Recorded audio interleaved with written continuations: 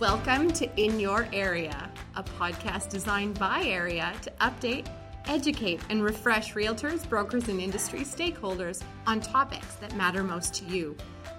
Listen on the go, in your car, at a coffee shop, wherever your day takes you. This is a podcast designed with today's busy realtor in mind. Here is today's host, Corinne Lyle. Okay, welcome to In Your Area, a podcast for Alberta Realtors on the Move. Podcasting from the boardroom of the Alberta Real Estate Association, I am Corinne Lyle, your host for Realtors Incorporated. I am also broker owner at Royal LePage Benchmark here in Calgary, and I am a 2018 member of the Area Board of Directors and the Area Professional Development Committee. I began my career 21 and a half years ago. I was 12, and at the time, I was unsure on how to answer some of these questions we're going to discuss today. And I would suggest, as a broker, it would be a question I get at least 50% of the time when new agents enter the industry. They want to know, should I be incorporated or not? Just as a personal experience, I was mentored by my mother, and some of the realtors who may be listening might remember her name is Jan Lyle. And she said something really great to me. And she continued to say it to many realtors as they entered the industry. It only makes sense to incorporate when you spend less money than you make. And so that was something that stayed with me. And I would imagine that our experts over here agree. So joining me are our experts, Charles Asuji. Am I saying that correctly, Charles? Okay. And Jim Smith of Asuji and Smith Lawyers. Can you each tell me a little bit about yourself and why you've been invited here today? So as Corinne has correctly stated, my name is Charles Asuji, and I'm the managing partner of Asuji and Smith Lawyers. I was called to the Alberta Bar in 2014. I was a student of Jim's, and I took over from Jim last year, 2017. We do a lot of general practice. We practice in the areas of real estate, employment law, civil litigation, family law, foreclosures, and wills on estate. Thanks. Jim? Yes, that's true that I took Charles in off the street. You were just wandering down the street and he pulled you in? Nice. I dragged him in, he couldn't get away. And he was an excellent student, and he's become an excellent lawyer, and in fact, he's right that he's bought me out. So I'm just, so I have to do his bidding, and I do the best I can. But it's been a very good association, and he runs the office. He's got qualities I've never dreamed of. It's true. He's a sharp dresser. I would say that. You can't see that. Always, I hear that in the podcast. I could describe it, but I love his pink shirt and tie. It looks good. Very, very sharp. So getting back to our conversation here. So maybe, Charles, you could tell me a little bit about just basic. What is incorporation and who should incorporate? When's the best time? And specifically around real estate, obviously. A corporation is a legal entity. And in law, a corporation has independent legal personality, right? So an incorporation allows a company to exist. So that is the way a company can come into existence, by way of incorporation.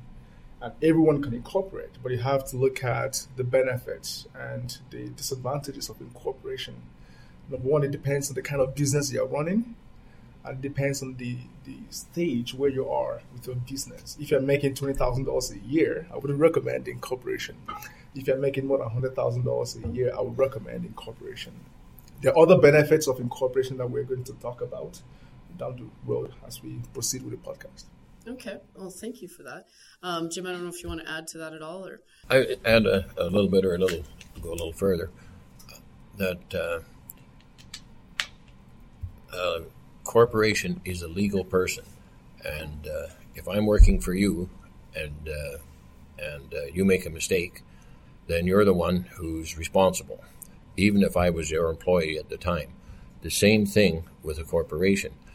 If I'm working for myself and I make a mistake, then I take the hit.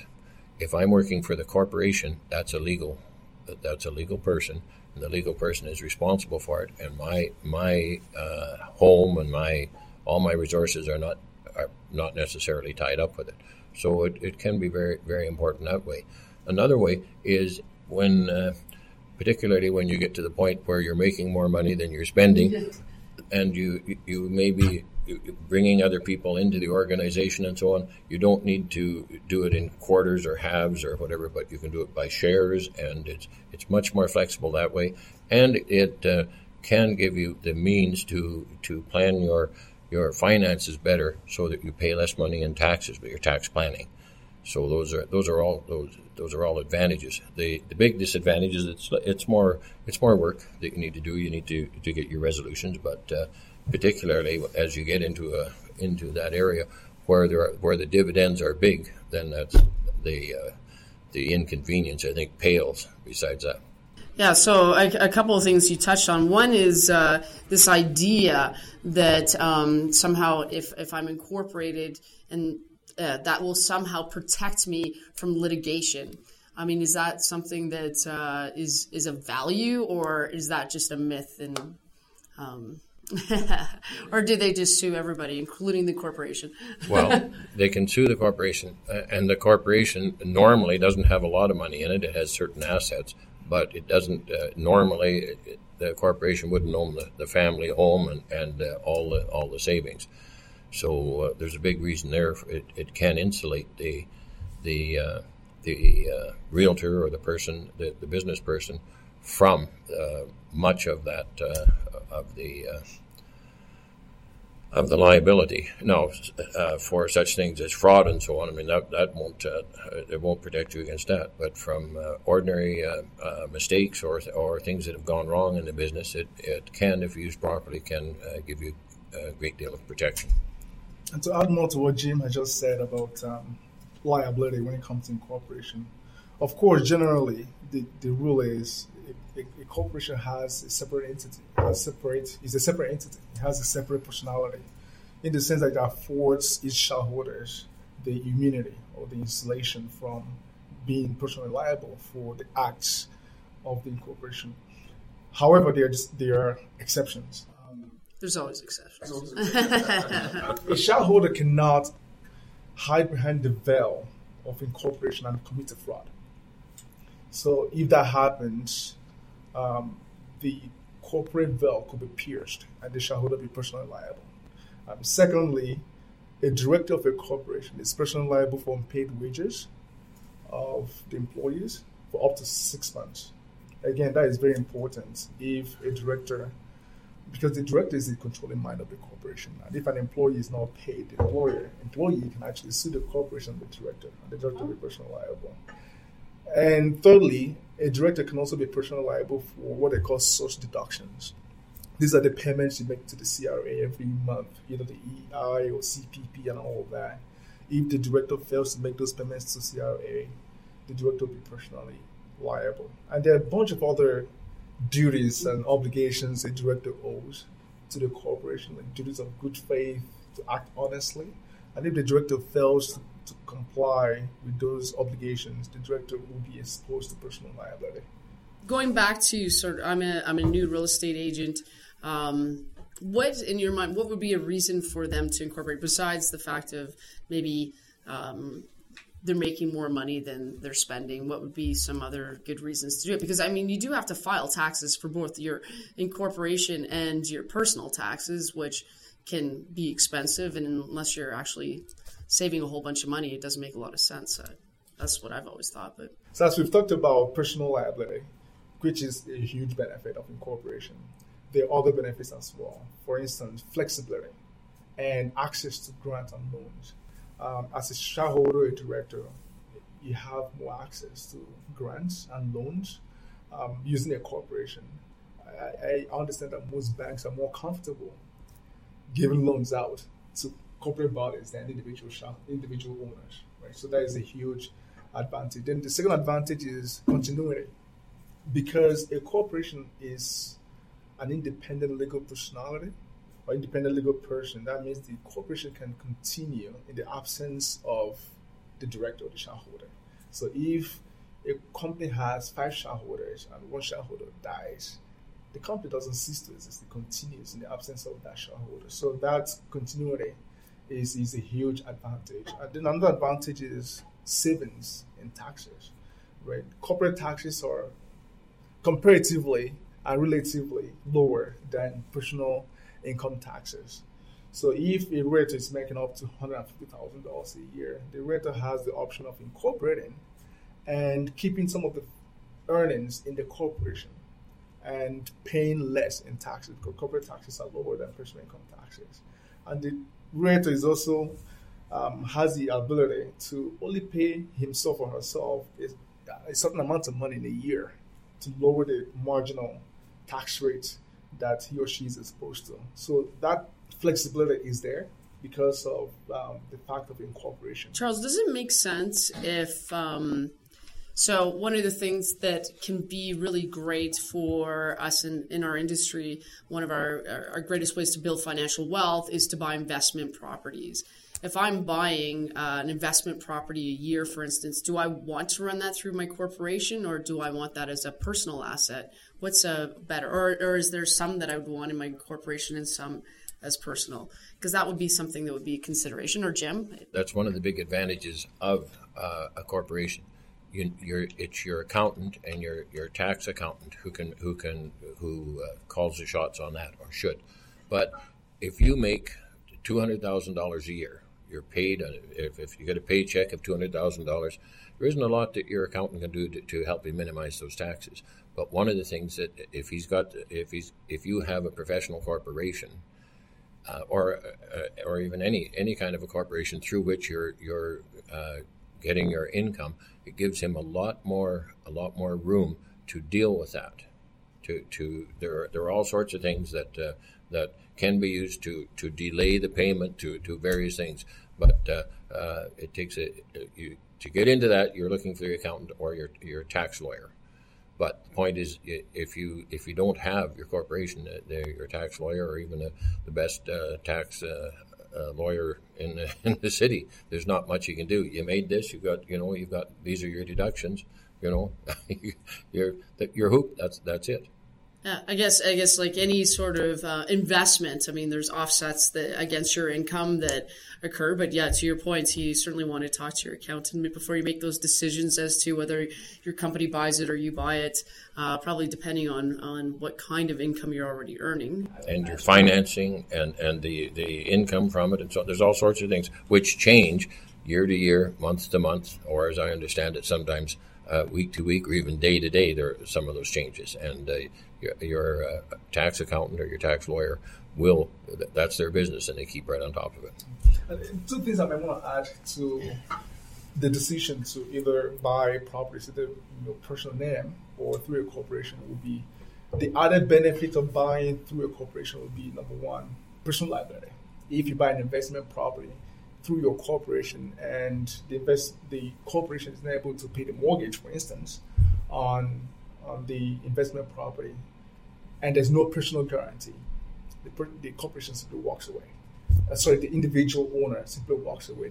The corporation will be responsible for the debt on the investment property. Then secondly is the small business exemption, the capital gains exemption, right, which is only applicable to businesses, qualified businesses. So if you buy an investment property and say 10, 15 years later, you sell it for gain, you have the lifetime exemption of about $800,000 or so through the corporation. So those are the two. So your capital gains tax is high with being incorporated versus being personal? Okay. Yes, that is an advantage you can benefit from.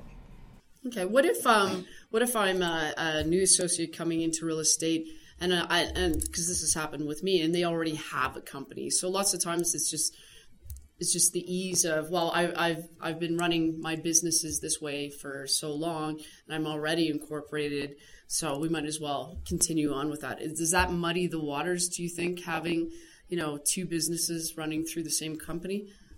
There again, I think you need to talk to your accountant first of all, and the tax lawyer. The accountant is where you start.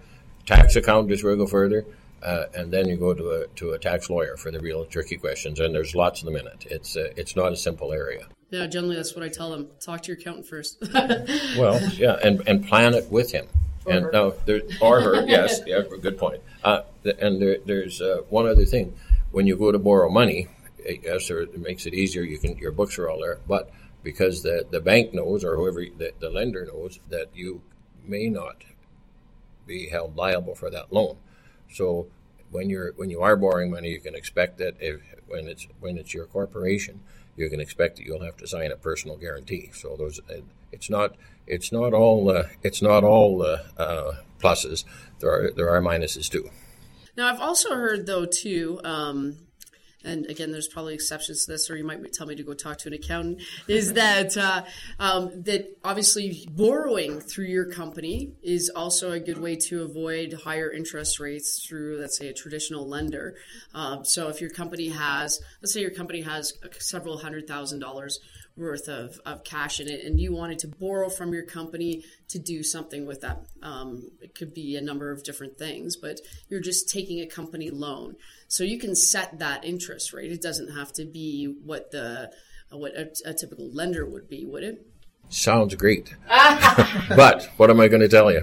Go talk to your accountant. You betcha. Because you may find yourself you may get income attributed to you and that sort of thing. No, it's great to have a corporation, but it's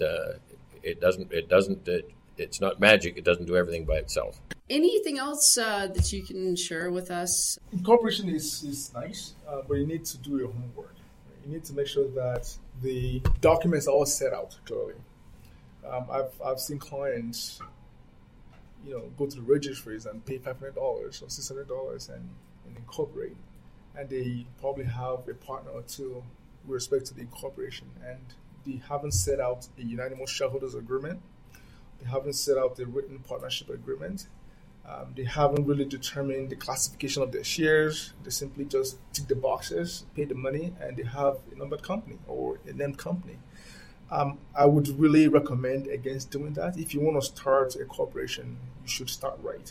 You should, as Jima said, get advice from an accountant, get tax advice, get a lawyer to help you with the structuring of the company. I have a matter that is in court right now. We have a trial in a few months. What happened was 2 or 3 partners started to invest in a particular venture, and they did not have any. In fact, they did have a partnership agreement, which was a one-pager, just a one-page partnership agreement that said this is what A would do and this is what B would do. 2 months into the relationship, A was not happy with the way things were being run, because A thought that they were going to make thousands and thousands and thousands of dollars, and B didn't think so. So they quickly realized that they were lost in translation, and in fact, they were not on the same page from get-go. And right now, they've spent thousands and thousands of dollars in legal fees, which could have easily been prevented by maybe $2,500 in drafting up a unanimous shareholders agreement or a clearly worded partnership agreement that will specify the obligations of each partner and the expectations as well, which is really where the problem comes from. Expectations. Partner A might be expecting to, break even within 2 months, while partner B might not have the same expectations as well. So you need to have these documentations in place. And if it's going to cost you money to do them, to put them together, by all means, spend that money. You're saving yourself headache. It's all, worth it. It's, like anything else, insurance, anything. It's you want to get those things in place. Otherwise, it's going to cost you more than if you had done it in the first place. Absolutely. Right? And then business will be distracted because things will not be, going while you are fighting each other. Well, and I've certainly heard some really terrible stories around, one shareholder maybe having more power over the other one and stealing money. Right? And you don't know for a long time that all of a sudden the company has no money, and you weren't made aware of that because you hadn't done the proper things in the first place to create the correct checks and balances between the various shareholders. I'll have another horror story, Corinne. Perfect. I love horror stories. These folks, they drafted up the unanimous shareholders agreement. And in that agreement, they indicated that any loan by any of the directors to the company, the rest of the directors will be personally responsible for that loan. So that was the deal. But after my client spoke to me, my client quickly realized that might not hold water, because in Alberta, under the Acknowledgement of Guarantees Act, or Guarantees Acknowledgement Act, rather, any personal guarantee must be backed by a certificate granted by a lawyer. So if a director or a shareholder personally guarantees a loan, there has to be a certificate guaranteeing, showing that guarantee. Most importantly, there must be a certificate showing that the lender understood, or the guarantor understood the import of the guarantee. That is missing. Or the borrower. The borrower, yeah. That is missing with respect to my client's situation. They have an agreement. The directors will be personally responsible for any loan, but there's no certificate showing that. And it might be a little tough for my client to get back that loan from the individual directors, because the company is not doing well. Mm-hmm. And the individual directors might not be personally liable for the loan. Again, the importance of seeking professional advice in putting these things in place, instead of going on Google and doing that, picking up some documents. It's kind of like getting your degree online as well. Exactly. Yeah. Exactly. So is it that the certificate was missing, or they just failed to? The certificate was missing. Is missing. Yes. Okay. So keeping one with your lawyer or something might be a good idea. Yeah. They didn't even have the certificate in the first place. Okay. Because they didn't know that they needed one. That's sort of been the big takeaway, right? Is get your professional advice first. You need the expert advice before you make these decisions. I agree. Anything else, Jim? Do you want to add anything? Yeah, I think that speaking about realtors just starting out, I don't think it's necessary to incorporate right away. I think that comes later on, depending on your cash flow and various other things. Usually, when you want to expand, and right away starting out, that's a tough enough business anyhow. But one of the real horror stories is people who carry on business and don't incorporate to control the downside, the risk. And there's all kinds of stories out there of people who have worked as partnerships, or as they go under a trade name, and I think sometimes they think that they're protected. They are not, and people have lost their houses when things go wrong, and that makes me as a lawyer cringe. If they'd had that protection, they'd have been far better off. It's so important when you're dealing with big risks. Yeah, as you're earning more money, then it would be good to get more and more advice around what the best things are to do. If things go wrong, what can happen? Yeah. Or as Charles was saying, that where there's when you have different people involved, and you have a shareholders agreement, it's very important that shareholders agreement, you understand it, and it you know what it does and what it doesn't do, and before you get caught on the wrong end of the stick. What would be actually one question sort of popped to mind? What would be a reason to dissolve a corporation? Because that happens as well. If you and I go into business and we're going to run a Dairy Queen, and this is excellent, we do good money, and then for whatever reason, I think that that we should really go into business and sell skidoos. That's a big thing, and it's just completely different. But we each have half the shares, and we can't decide what to do. I can't convince you. You can't convince me. Sometimes the only thing you can do is to dissolve the corporation, and that's one of the things you should have in any good corporation. Certainly, where you have more than one shareholder, a shareholders agreement with a shotgun clause, which means that if you and I can't agree, then I can make you an offer to buy all your shares at $10 a share. And you look at that and you can say, yes, I'll accept it, or you can turn it around, which is where the shotgun comes in, and I'll buy your shares, Jim, at $10 a share, because it makes it harder for the shareholder with more money to take an unfair advantage of the other shareholder. But there are things like that to help. Ultimately, there's always some risk, but there are ways to protect ourselves from those to a large extent, and that can be very important. You wouldn't typically though set that price out in the shareholders agreement, would you? Wouldn't you want to have a third party come in at the time, or you'd set it out in advance? The standard way is that if I can at any time, say you and I are the only shareholders, Yep. I can make you an offer Doesn't at matter. any time, anything. Okay. But the point is, it's the shotgun.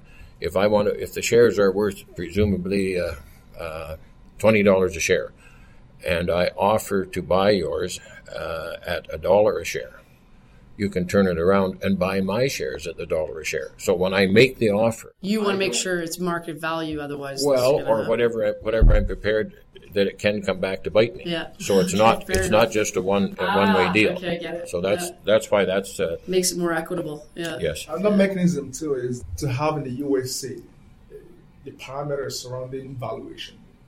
It's important to have that there. The one I've done for my clients, what I do is I have them nominate an accounting firm, a valuation firm, that would provide valuation every year at the end of the annual general meeting, right? So you have an accounting firm that's been designated and is responsible for conducting evaluation of the business every year. That would be another way of determining the valuation, simply consulting with this firm and having them provide an evaluation of the shares. And if there is a problem with respect to the evaluation, there's also a mechanism in the US that I prepared that both parties can appoint an arbitrator that will determine the value of the shares. Right? Again, bearing in mind the risk that Jim has indicated with respect to shotgun provisions, make sure that the offer that you're making is an offer you can accept. Right? In a small corporation, you can set all sorts of conditions on the shares that they cannot be sold without the approval of all the shareholders. That they can only be sold for under certain circumstances and so on. To make it harder for the stronger shareholder to take advantage of the weaker shareholders and so on. But the key is, of course, get a good shareholder, get a good partner. So if I was considering getting incorporated, I think it's important to understand the difference between how a lawyer can give me advice and how an accountant can give me advice.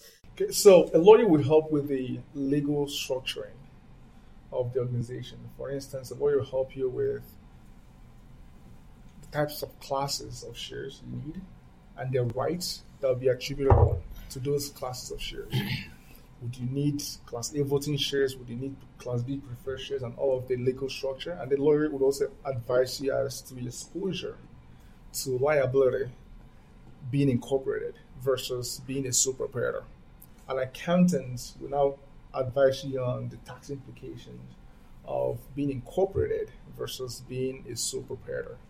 And the tax implications of paying yourself. Do you pay yourself salary or do you pay yourself dividends? And when do you pay yourself, right? So some of those nuances that have tax implications would be the portfolio of an accountant and not a lawyer. Well, just to go further and muddy the water, probably, I think Charles answered it quite well, but the accountant will give you advice as to the finances and to the taxes and how you can work within the structure as from that time on, whereas the lawyer would be more likely to advise you as to pitfalls legally, and more particularly when you have more than one shareholder. When you're starting out and you only have your one shareholder, then it's not much of a problem. But when you get more than one, then you can run into problems, and maybe eventually do, because maybe no two people always agree completely all the time. But that's what you have to deal with. But you don't need to worry about that when you're just starting out, and you only have yourself as a shareholder. Then you're just fighting with yourself, which happens too. Well, thank you so much, Charles and Jim, for your wisdom. Area members, we want to hear from you. Your feedback and suggestions for future podcast episodes will be critical to making sure we make this the strongest resource for you. Thanks to all who took the time to listen. We hope to see you the next time we are in your area. Thanks so much.